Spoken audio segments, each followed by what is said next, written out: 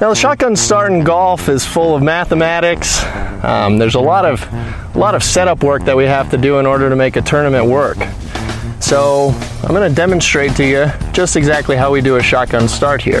And here we go. All right, all right, all right. Gentlemen, start your engine!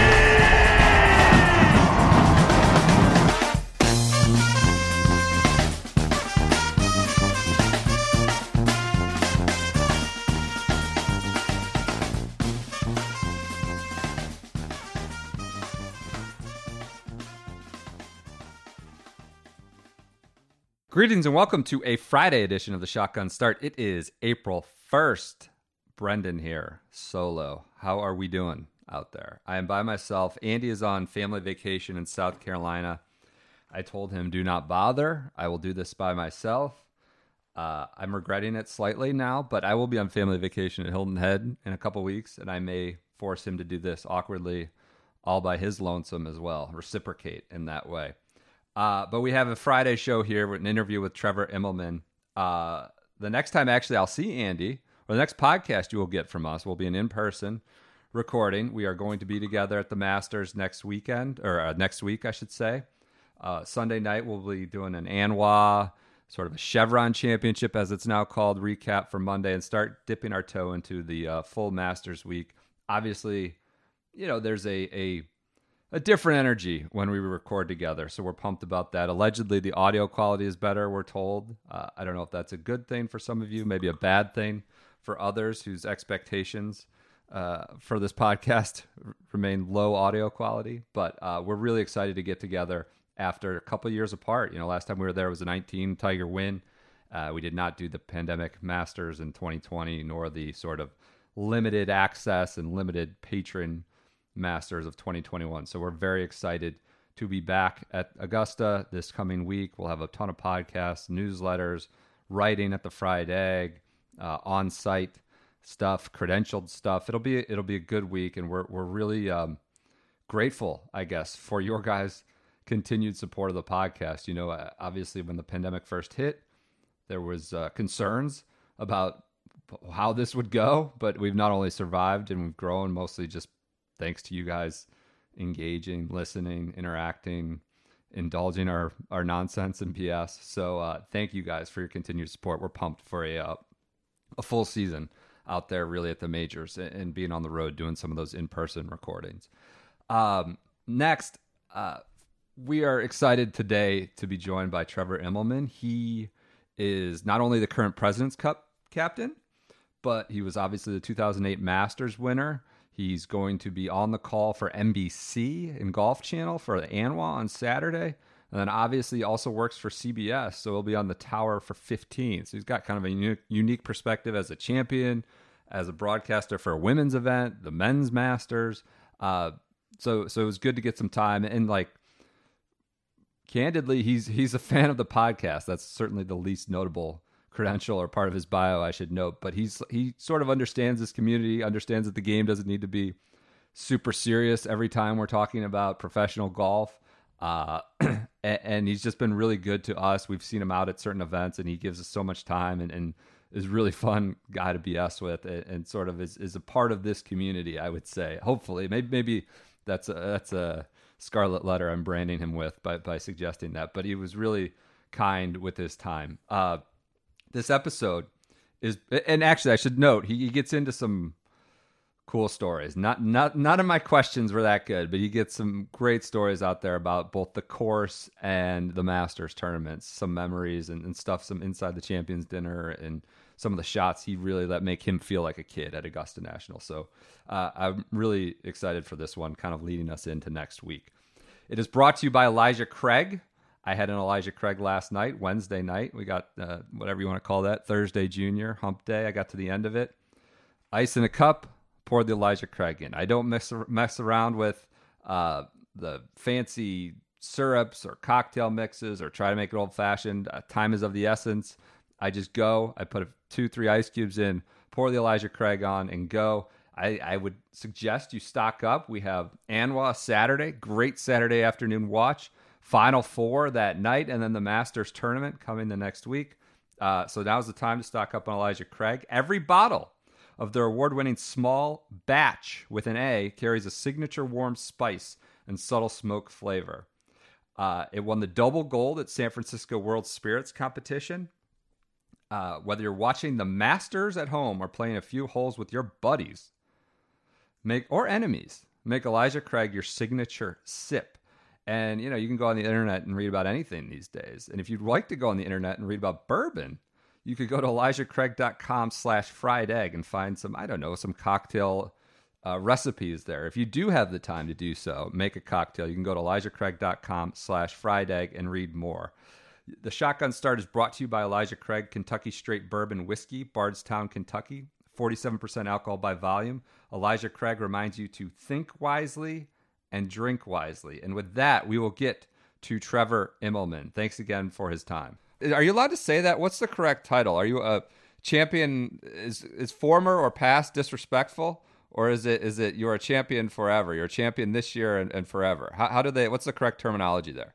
The correct terminology is that you're a champion forever. So okay. You are 2008 Masters champion. I don't think they like to squeeze the word former or past in there. That's what I thought. As I started talking, I was like, it feels like they get very particular about titles and terminology and nomenclature. So I wanted to make sure we were correct there. Trevor, thank you so much for joining us.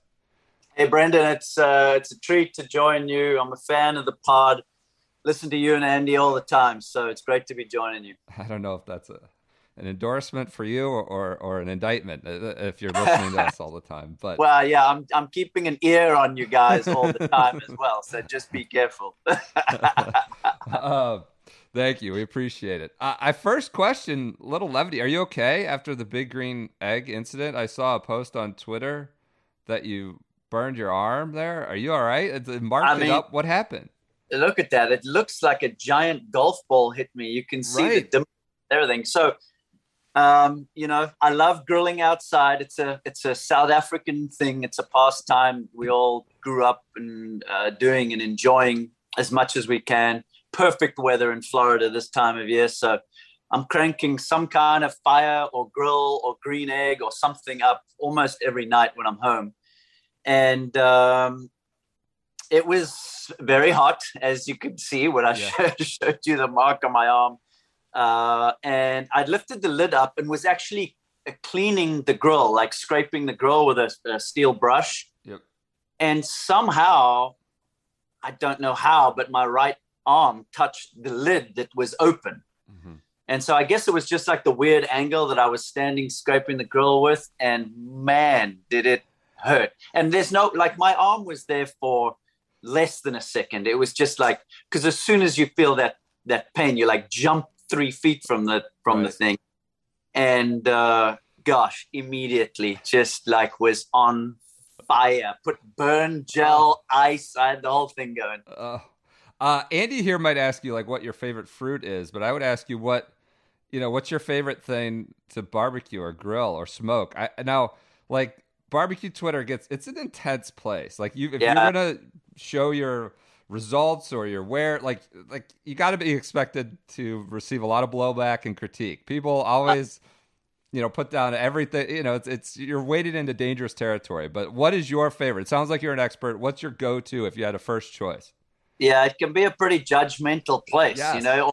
You put a picture on of doing chicken and all of a sudden that's not good enough. You got to have some kind of red meat.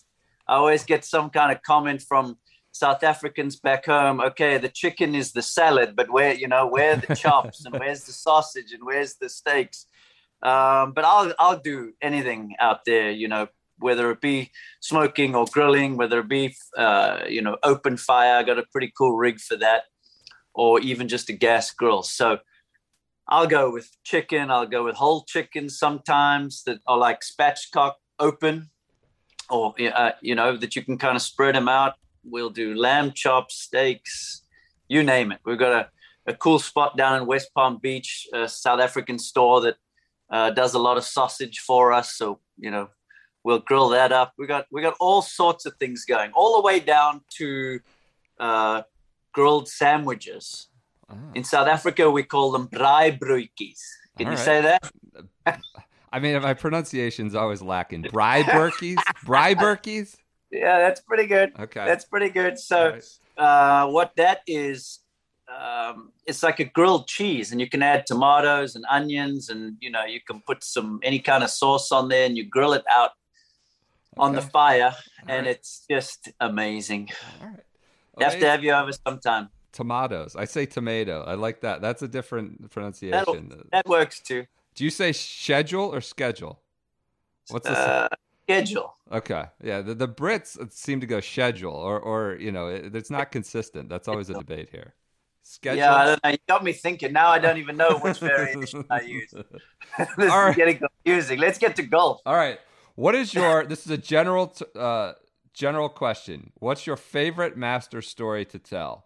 Obvious, outside of your championship, outside of your win in 2008. It could be an off the beaten path tale. It could be something that was relayed to you at a champions dinner, an aspect of the property that maybe no one knows about. What's your favorite Masters story to tell others? It's a good question. There's been so many good ones over the years that I've heard. One of my favorites actually comes from Gary Player. And if you haven't heard this one, it's a pretty good one. So don't know the exact date, but we are in the mid to early 70s. And it was before Augusta National had gone to bent grass greens even, which happened, I believe it was 79. When they went to bent grass greens. Fuzzy might have been the first guy to win on bent. So it used to be Bermuda. So Gary said one of the years there in the mid to early 70s, they pitched up, and the fairways, the grass was a little longer than what they were used to, and on fairways. And so the greens were incredibly firm. And what the guys were finding in the practice rounds was it was tough to control distance, because every now and then you'd get like a little jumper out of the fairway, and the greens were so firm. And as you know, the plateaus and areas you got to hit into on approach are so tiny that even though these guys are the best in the world, they couldn't find a way to get the ball close to the hole. So he said, on Tuesday, him and Jack and Arnie were having a chat, and they were just saying, like, man, how firm are the greens? Can't quite control the ball out of the fairways. Maybe we could get them to lower the heights on the fairways so that we can get some more spin on the approach shots. So they said, Jack and Arnie were like, okay, Gary, well, Clifford Roberts, who was the chairman at the time, he loves you. And so you should go and have a word with him about this. So Gary says, okay, so goes to his secretary, says, I'd like to speak to Mr. Roberts. They get, like an appointment for him to see him that later that day. Sure. And so Gary goes in there. He had won the Masters before already, so he's going in there as a champion as well. And he says, you could feel like the temperature in the room. As you walk in, it was kind of like going to the headmaster, Right. And so he says, Mr. Roberts says to him, yes, Gary, how can I help you? So he says, well, Mr. Roberts, in the practice rounds, we've just been noticing that we're struggling to control the spin on the ball and the distance control. And the greens are so perfect and so firm. We're just having a hard time getting the ball close to the hole. So apparently, Mr. Roberts looks up and says to him, Gary, do you know anything about poetry? So Gary says, oh, yes, Mr. Roberts, I know Shakespeare and Wordsworth. And he starts reciting a few lines from his favorite poem. And Mr. Roberts listens for a little while, and he says, okay, so I've got a poem for you. And Gary says, okay, great. Can't wait to hear it. And he says, the mowers are as low as they can go. And then he said, see you later, Gary. And that was it. That's a good one. That's a fantastic story.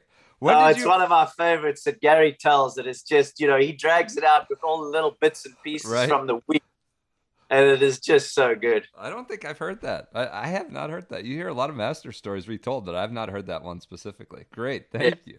What is your favorite Master? You're pushing almost 15 years in the Masters Champions Dinner. What's your favorite sort of moment or story from a Masters Champions Dinner? I've seen, stories from Gary that say some of the best ones about Hogan, sort of putting the youngsters in line or new ones in line. I've read something about he slammed a book down because someone asked somebody to autograph it, right? He goes, "This is for champions."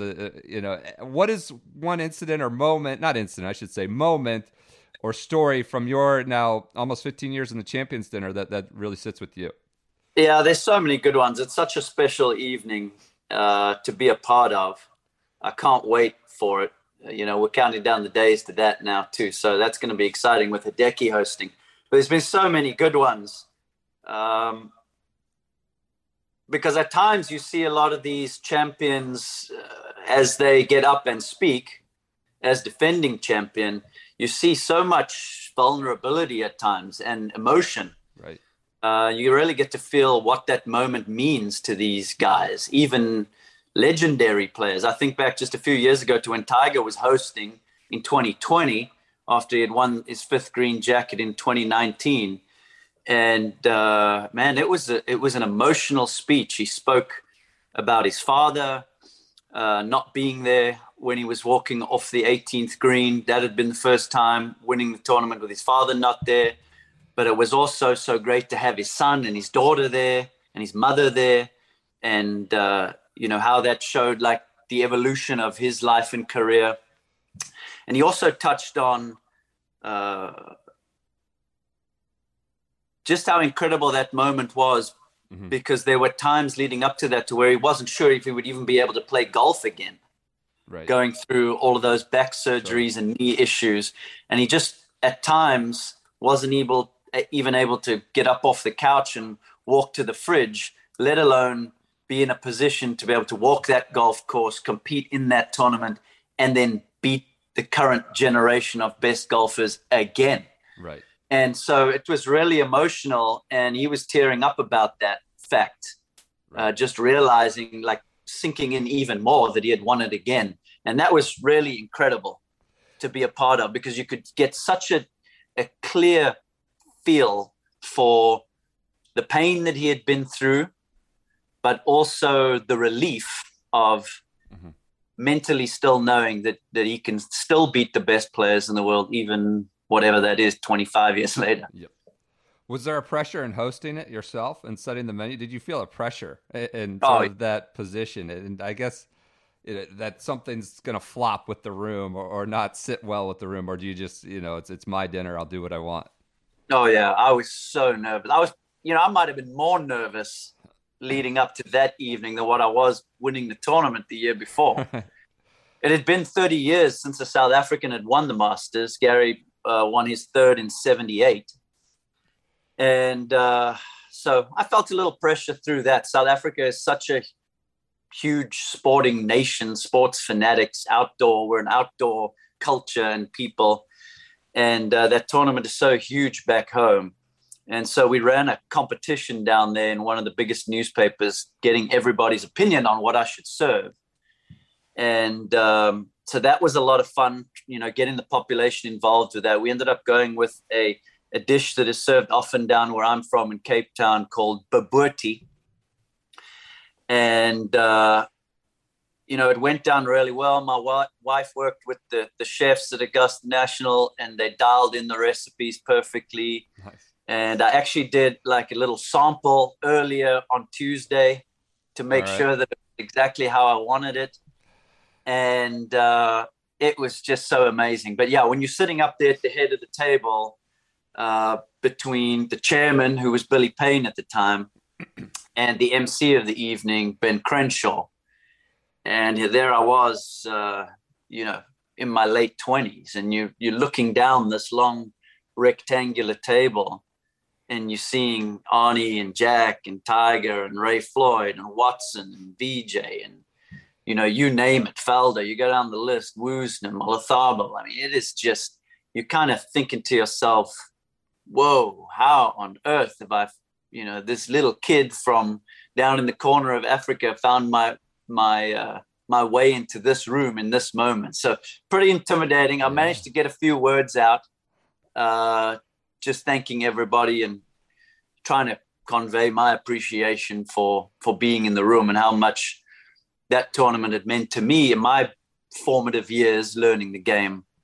And it was a great evening. We had South African desserts, snacks, and then the meal. We had wines from my hometown in Somerset West. And one of the things I really remember about the evening was after the dinner, Jack Nicklaus came up to me. He spent a ton of time in South Africa, vacationing down there, designing courses down there. And he came up to me and was like, man, I hadn't had those dishes in a little while and you guys nailed it. It was really good. I thoroughly enjoyed it. And so stuff like that is, it's a cool moment, cool feeling. Wow. That's amazing imagery. Without naming names or the dish, has there been one that you've been, kind of pushed around your plate? Did the thing my kids do that you didn't want? Has there been a meal in there that maybe you just kind of, readjust around the plate to make it look like you took a part of it? No, okay. there hasn't. And I you've been to Augusta National. Yep. Brendan, everything is good there. The chocolate bars they make is the best chocolate in the world. The water tastes different. Yep. The sandwiches are the best sandwiches. I don't know what goes on there, but everything just tastes better than it does anywhere else in the world. So never had a bad one, I must say. Okay, that's fair. How has the golf course changed since you started playing there? Even prior to your victory, prior to your champion, how has it evolved and changed? I know this is like a constant source of discussion. It's, the one major where we return in the men's game every single year and every little mow-in line is sort of noticed. What is the most significant dramatic change since you started playing there at Augusta National? Well, it's gotten a lot narrower and a lot longer. I played my first Masters in 99 as an amateur. And that was actually the first year they brought the second cut in. Yes. So that was a change. There were two firsts in 99, the second cut and playing in groups of 3 on Thursday and Friday. In the past, they would go in pairs for the whole tournament. And so there were two firsts in 99. But still, when you start to look from 99 till when I won, the course is just so much longer. I remember in 99, the tee on 18, for instance, you used to stand up on the tee on 18 and really just try and hit one of the biggest slices you could off of the tee. Right. It was almost the exact opposite as the tee shot on 10. Like, how you stand up on 10 and you try and hit the biggest hook you can? Yep. On 18, you used to stand up and have to hit the biggest slice you could. Otherwise, you would go under the lip of those bunkers. Right. And now, it's like 315, the 300 plus to get to the bunker. They've pulled that tee so far back towards the 15th fairway. And those trees have really started encroaching. That tee shot on 18, it is like walking single file down there, man. It is one of the narrowest tee shots in professional golf. And so stuff like that really has changed. That's interesting. I remember Ian Woosnam saying he was purposely trying to hit the hard hook, right, up above those bunkers in 18. And Bryson more recently, and it's a different game, different ball, different distance. I wonder, what is that? What do you make of that kind of strategy? It seems like it's quite against the grain, but if you have the right kind of power or the right kind of game, that is a possibility, as opposed to hitting the big slice like you talk about with 18. Yeah, absolutely. It's one of the things that I love about the game. Yep. When you are comparing players trying to win the biggest events, and you, as a viewer, are trying to figure out what they have at their disposal. How big is the toolbox? What have they got going on that they can use? Now, in 1991, one, I think it was when Woosnam won, he was one of the few players in the world with a persimmon-headed wood that could just bomb it straight over those two bunkers, which was probably, I'm guessing, but probably like a 290-yard uphill carry, which is incredible shot for them. Right. And so he was able to do that and hit it into that huge area where the patrons walk between 9 and 18. So more power to him. And now we've seen Bryson maybe be able to do that with what the current setup is. And you also go a couple of years earlier, 88, when Sandy Lyle won. He didn't want to do that, so he went for that 1-iron, which was his favorite club in the bag, trying to leave it short of those bunkers. But he had so much adrenaline flowing, he smashed that 1-iron right into them. Yep. And then hit one of the greatest shots in Masters history. Right. So I kind of like seeing what these players have in their toolbox in the biggest moments. Mm-hmm. To me, that's cool. Are there shots or skills needed now more or less than there were in 2008 when you won? Is there the different kind of toolbox you think that prevails or is preferred? Or is it a similar kind of variety? I read your statistical profile, obviously, from a winner was immaculate, right? Second in greens and regulation, first in accuracy in 08, driving accuracy, fourth in putts per round. You know, you're in the top 20 in distance. Like, that's a pretty well-rounded game. Is there something that you feel like has been accentuated since 2008, given the current course? I think it's netted out about the same. Okay. When I won, you would need long irons, maybe a 5-wood or a hybrid in those days was quite popular, into the par 5s. Right. 2 would be quite hard to reach unless you really got one turning around the corner. 2 could be tough to reach. 8 could be really tough to reach. So we've seen guys being able to get there now with irons. But, you know, when I think back to the 5th hole when I won on the last day, I made a birdie there and I hit a 7-iron in for my second shot. Now, where they've pulled the tee back to now, I mean, you're going to have to bomb a tee shot to have a 7-iron in there. So 5 has become more of a long iron second shot now to when I won. 4 is more of a long iron now. When I won, it was a hybrid, maybe a 5-wood. So it's kind of netted out the same because they're hitting less long irons or woods into the par 5s. But all of a sudden, you know, holes like 5 now, maybe 11 this year because they've extended that tee shot. Now they're going to have to hit some long irons there. So I don't see it actually playing all that different now to what it did in 08. Interesting. Yeah, I was rewatching your final round. They were talking about Steve Flesch, like the sort of miracle that he could get home in 2 on 2, right? And he pounded it through the green. He actually flew the green. It was just kind of, nowadays to suggest that's a miracle would be rare, right? I mean, yeah, it's not an easy shot. Go ahead. Everybody in the field can pretty much get up on 2. We've even started seeing in the last couple of years, some players will purposefully take a 3-wood off of the tee to try and make sure they don't run into that bunker there on the right-hand side on the fairway. That bunker, it feels like it's the same as the first hole, the first and the second. Every year you go back, you take a walk down there, it feels like those fairway bunkers get a foot deeper. And so, you know, all of a sudden on 1 now, I remember first playing there and you could hit it in the bunker on 1, you could see the green, no problem. Now you hit it in that fairway bunker on 1, you just get down there and you cannot see anything. All you see is blue sky. You've got a massive lip in front of you. And it's the same on 2. That fairway bunker has become quite punishing. You really can only advance it maybe 150 yards down the hill there. So we started to see players hit 3-wood off the tee to purposefully lay short, knowing that they could still reach the green from there. So they could go 3-wood, 3-wood, or 3-wood, 5-wood. There's probably only a handful of players in the field that have got the power to blast it over that bunker and catch that downslope, and then they're only going to be having a mid-iron in.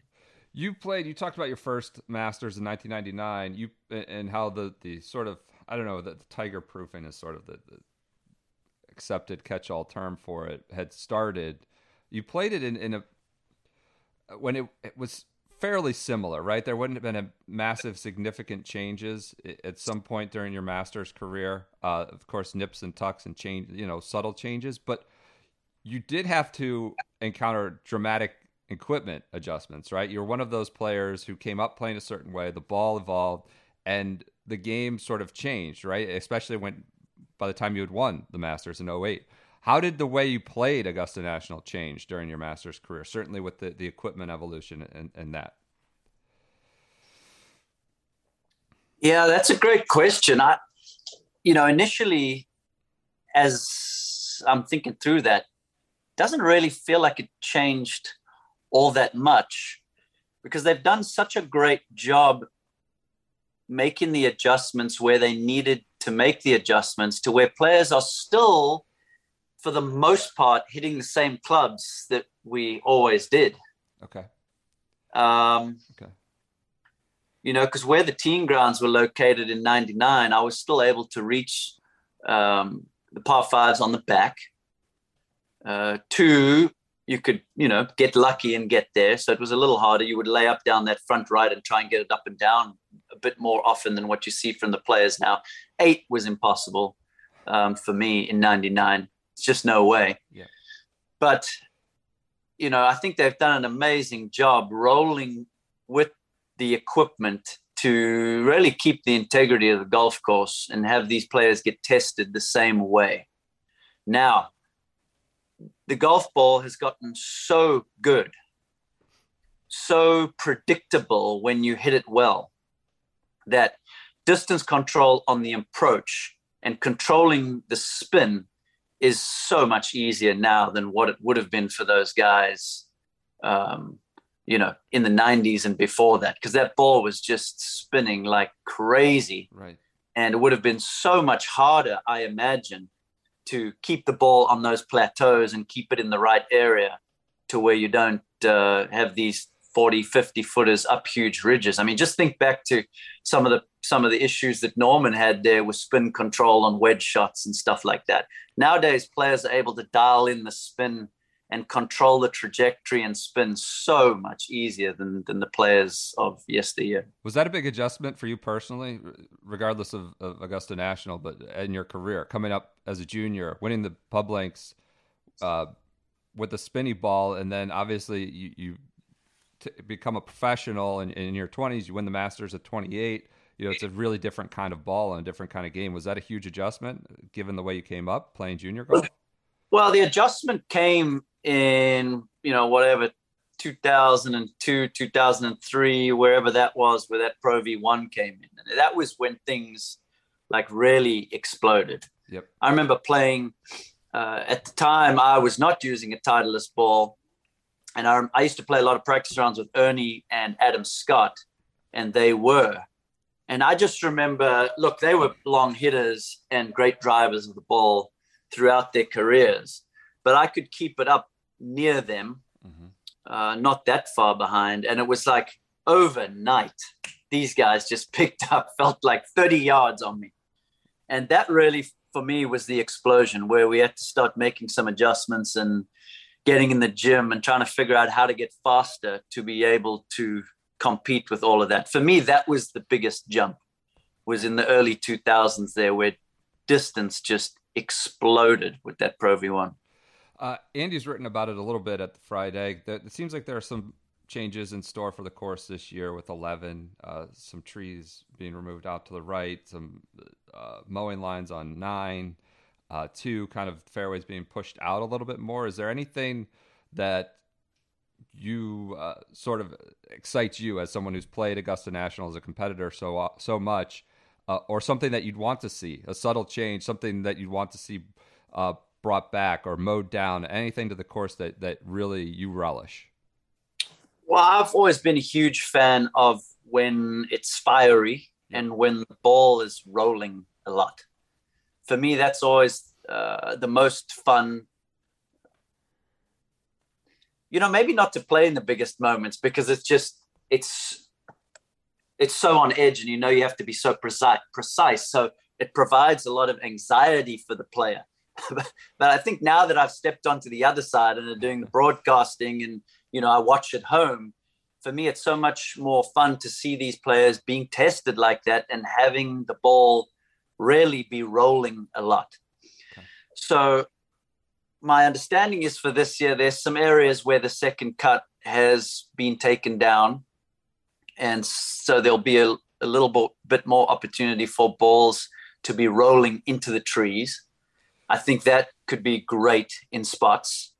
Then 11 and 15. 15 is my hole, and I'll be doing the CBS broadcast. Those holes have been lengthened a little bit, so it's going to be interesting to see how they play. Guys at times have been going in with some medium irons there on 15. So it'll be great to see them tested with some more long irons, maybe some fairway woods, because that green is so shallow that coming over the pond, you obviously don't want to be short. So you're always flying that ball into the back half. And then if it's firm, it can take a huge skip and run down the hill there. And we remember Hideki last year coming down the stretch and get into the water in the pond on 16 over the back of 15. So for me, those are the things that really start testing the player is having to judge the size of the bounce. And then, man, if we just misjudge this and it hits one of these edges, how far down the hill is it going to roll? Kind of like number 10 is another example. When I first started going to Augusta National, if you didn't fly at 5 yards on the green at 10 and that ball started creeping back towards the front edge, it would roll all the way down to the bottom of the hill. Right. And you just had a brutal little pitch because from down there, you can't see the level of the green. If the whole location is in the back, you can't see the top of the flag. So now it becomes a guessing game on this little 40, 50-yard pitch to an undulating green. And it's almost an auto bogey.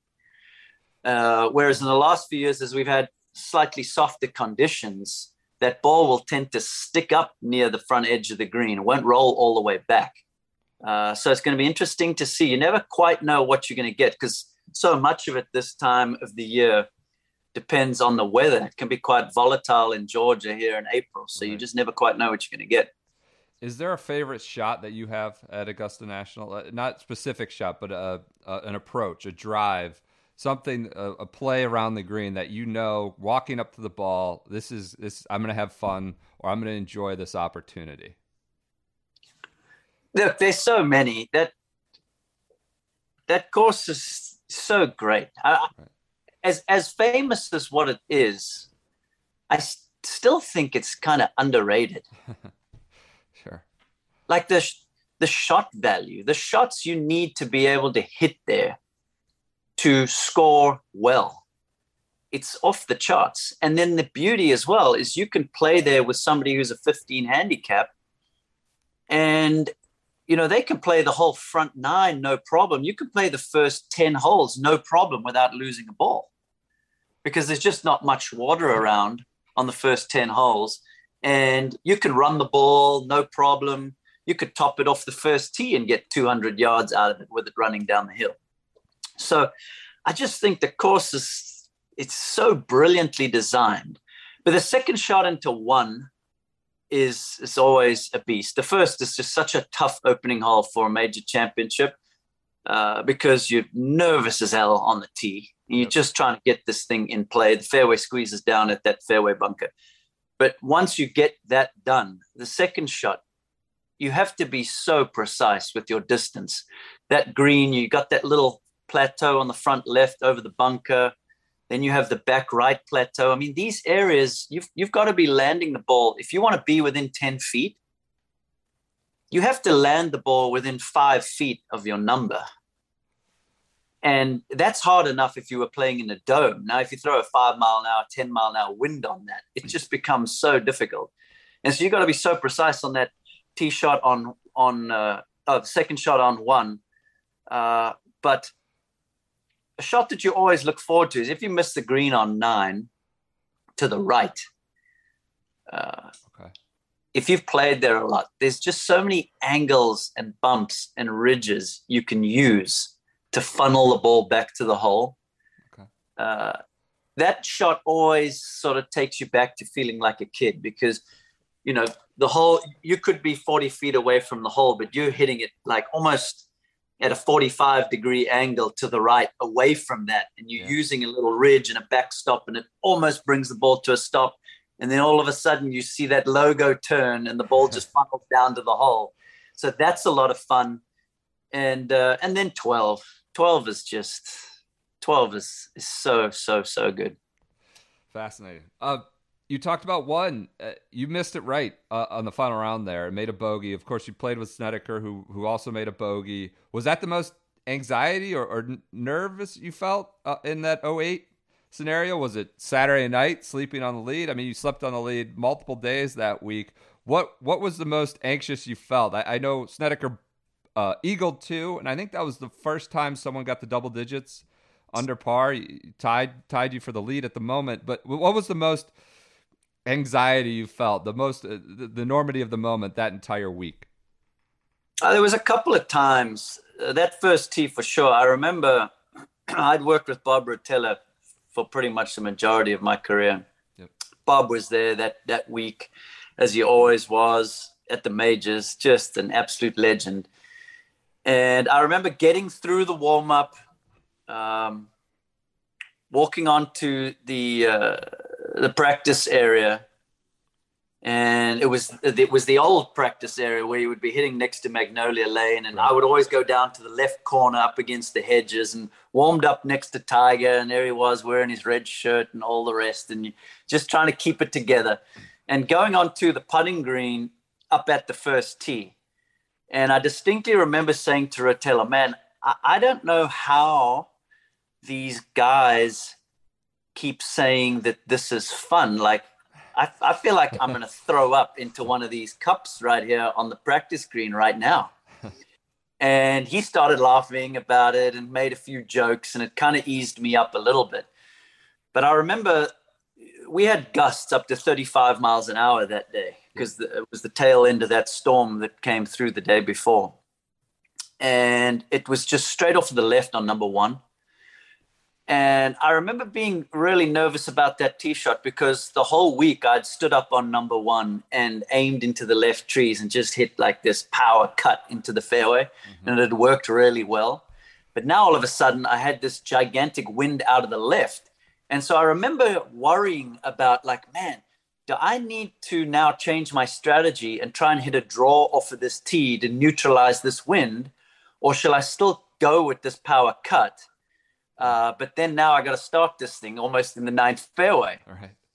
And I was kind of going back and forth with what to do, as well as juggling my nerves, and got to the tee and I was like, okay, well, just stick with your strategy, go with the cut. And just how I'd anticipated, I hit this shot and this thing just went off with the wind straight into the trees on the right. And I was like, oh my God. And so, I mean, I was so deep in there. I had no look at the green at all. I had to just punch it out and ended up making a bogey. And then Snedeker eagled 2. And all of a sudden we're tied. And I was like, oh, man. But then he bogeyed 3. I parred 3. So I got the lead back.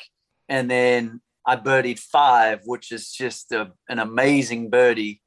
And so that got me to even for the day. And I started growing that lead again. And things started kind of going for me again. The other time was a few holes later, just when I thought I was starting to settle down. I had a great shot into 7. I had about a 4-footer for birdie and just yanked the heck out of this thing. Barely touched the hole. And it was a fairly simple putt, like uphill right edge. And this thing didn't even ever look like it was going in. It kind of caught me off guard. I was like, whoa, that was not very convincing right there. And you walk to 8. The par 5, you're hoping to get one back, drove it in the bunker, had to lay up, hit my 3rd on the green, but a long way from the hole, and 3-putted. So now I've just gone miss a short putt, 3-putt. You walk into 9 going like, man, is this thing slipping away from me? And I ended up hitting a great tee shot down 9, front left hole location. And I've only got a wedge into the green. I've driven it all the way down the bottom of the hill. And, you know, I've just spoken you through what to do on 9. You could hit it way right and have the pretty simple chip and get it up and down. And there I am standing with this wedge, and I pull this thing left into the bunker. And it's like one of the worst places you could leave the ball on any hole at Augusta National. And I was like, oh man, I'm choking this thing away. And I remember handing the club to my caddy, saying to him, man, I don't feel right. I don't feel myself. This is just not good. Yeah.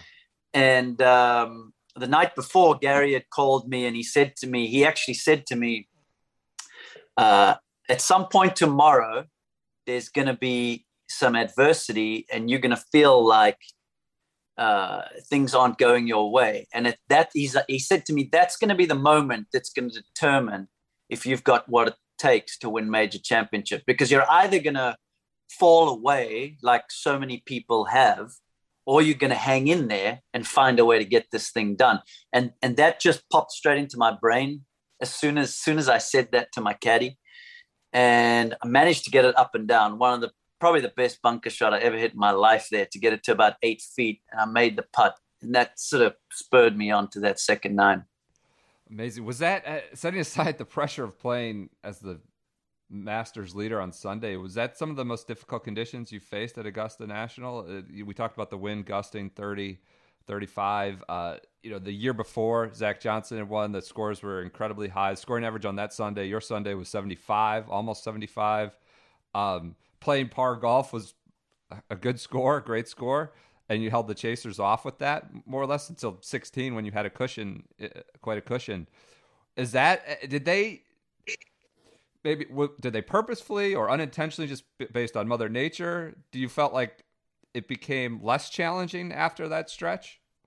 Or was that just sort of the wind coming up on a specific Sunday? It just feels like those 2 years combined was among the most challenging we've seen Augusta in this century.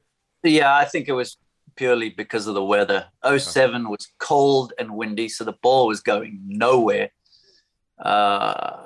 and was extremely windy. I remember shooting like a couple of 77s on the weekend there in 07, just feeling like there's no way to make a birdie. I think Zach won it 1 over, if I'm not mistaken. I think it was over par. Yep. And then 08, we had great weather for the first 2 days. Then that storm came in. We were delayed for a couple hours on Saturday, but still it was pretty calm conditions. And then the course was receptive after the rain. So Saturday you could still get after it. But then Sunday with the wind dramatically changes Augusta National because of how precise you have to be on approach. And so all of a sudden now you've got another variable. You already have the variable of not much space to work with on approach, but at Augusta National, so many shots that you're hitting from an uneven lie. And that at times can change things and make distance control a little tougher. I mean, if you're just off with the strike and you lose a yard or two of distance, all of a sudden it catches a ridge and goes 40 feet. Right. So now you've got that, and you've also got this wind. It just becomes so difficult to get the ball close. So every hole, you feel like you're just fighting to make a par. Long putts, over ridges. Those putts are difficult to get inside of 5 or 6 feet. So now you're grinding over a 5 or 6 footer for par that already has a cup and a half of break. Now you're trying to guess how much the wind is going to affect this putt. You're trying to stay stable. There's just a lot going on. There were only a few, I wanted to say 2 or 3 guys that broke par on that Sunday in 08. And it's kind of crazy when you think about the fact that I started the day with a 2-shot lead, shot 75, and increased my lead. I mean, that just shows you how tough it was out there. Right. You mentioned warming up next to Tiger. Did you notice him audibly out there? What was it like playing with him in contention? He made a 75-footer on 11 that kind of ignited a roar. Did that change your calculus, having Tiger? He finished solo second. I don't know that I'd say he was kind of nipping at your heels at any specific point, but obviously he's out there. He's won, 13 majors at that point.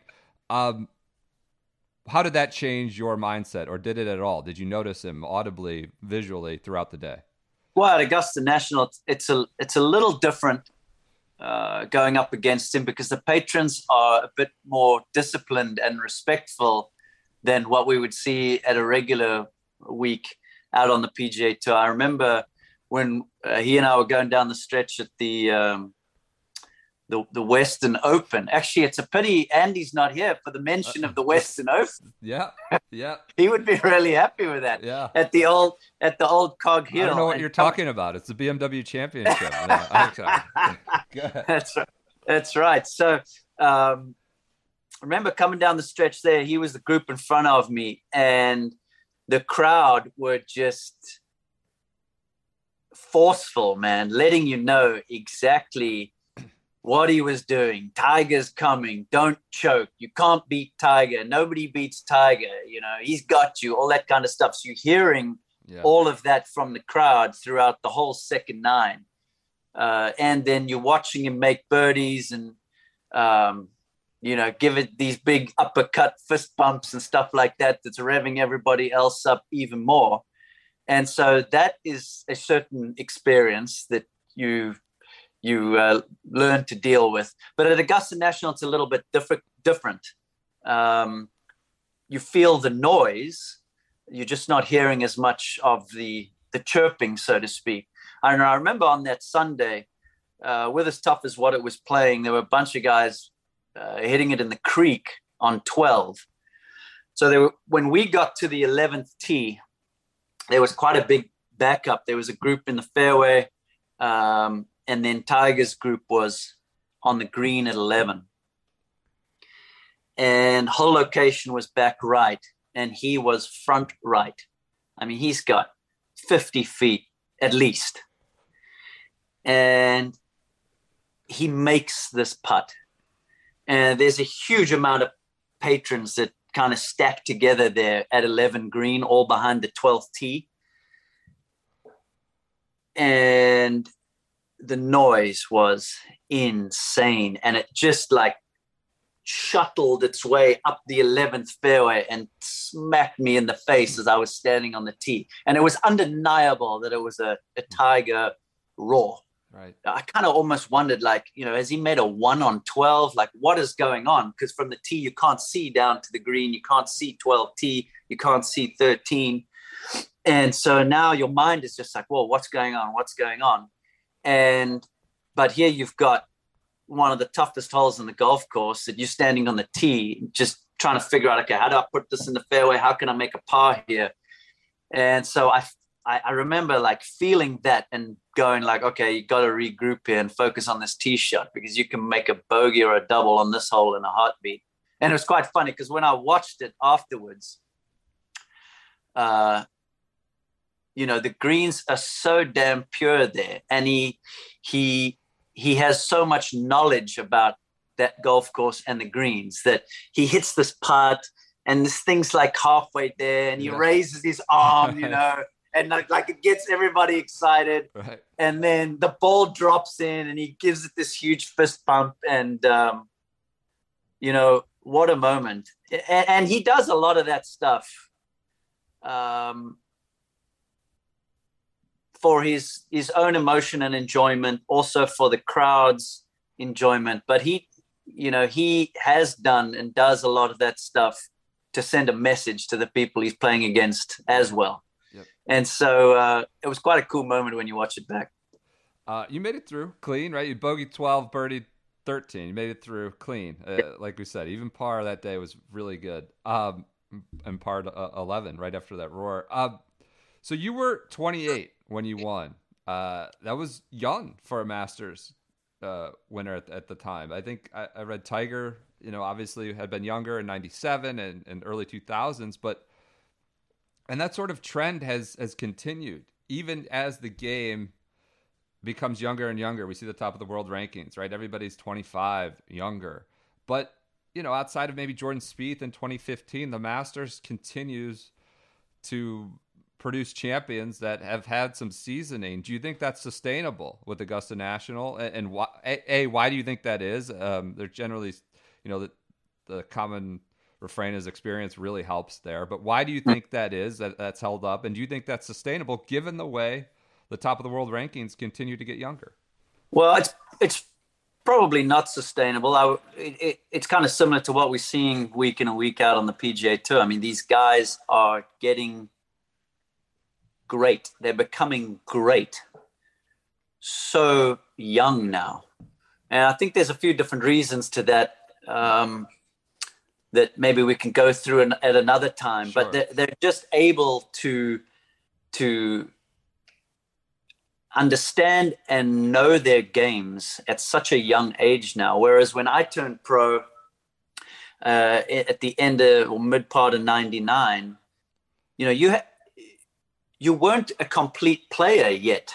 You were a good amateur and you were hoping to be a good pro, but it would still take you a few years to figure out exactly the inner workings of the tour and what things you should do, how you should play, when you should go after hole locations, when you should shy away, where the spots to miss on particular golf courses. Now they're able, through the capturing of data, to be able to take so many shortcuts at learning and understanding these things that, we see them just knocking down the door in their mid to early 20s. And so I don't think it's sustainable. I think we will start seeing some younger winners, but I do think it'll happen later at the Masters than what it does in any other tournament. Sure. Because there is such a distinct advantage to knowing the ins and outs of those greens.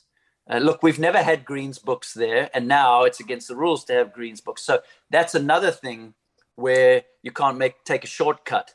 And so experience really matters, knowing where to miss. Oh, man, this putt breaks a little more than what you think. This one doesn't turn. And so I think that's why you see guys that have been there a lot, guys that have had success there, they keep cropping up on the leaderboard year after year. All right, you have, we'll wrap it up here. You have the unique perspective. I know Mike Tirico is doing the radio, but you are doing both the Augusta National Women's Amateur on Saturday, and then, as you noted, you were on the call for the Masters tournament at 15. It's an incredibly unique perspective to see these two kinds of games. Is there anything that sticks out to you in terms of the differences between watching, obviously one's amateur, women's amateur on one side, and obviously the highest men's professional on the other side? How does Augusta National change? How does the competition change, do you feel like, from that Saturday to then Thursday through Sunday? Is the course play dramatically different? How does that change in competitive setting? I wouldn't say it plays dramatically different. This is going to be my second year playing, working the Augusta National Women's Amateur. Last year was a lot of fun. Was just so impressed by the quality of the golf and how fast these young women were able to learn the golf course, understand the nuances, and work their way around. So, it's going to be a lot of fun again. It's so much fun to see them enjoy the moment, have fun playing a golf course that they've grown up watching on TV, and then pull off the same style of shots that we've seen in the Masters over the years. I mean, you think back a few years when Jennifer Kupcho hit that second shot into 13 right to, about 10 feet or so and drained that eagle putt. She played the last 6 holes in 5 under par. Those are the kinds of things that we've seen guys do to win the Masters. Remember Schwartzel birding the last 4 to win in 2011, I believe it was. So for me, it's a really cool and awesome moment to be able to see that competition take place. I'm looking forward to this Saturday again.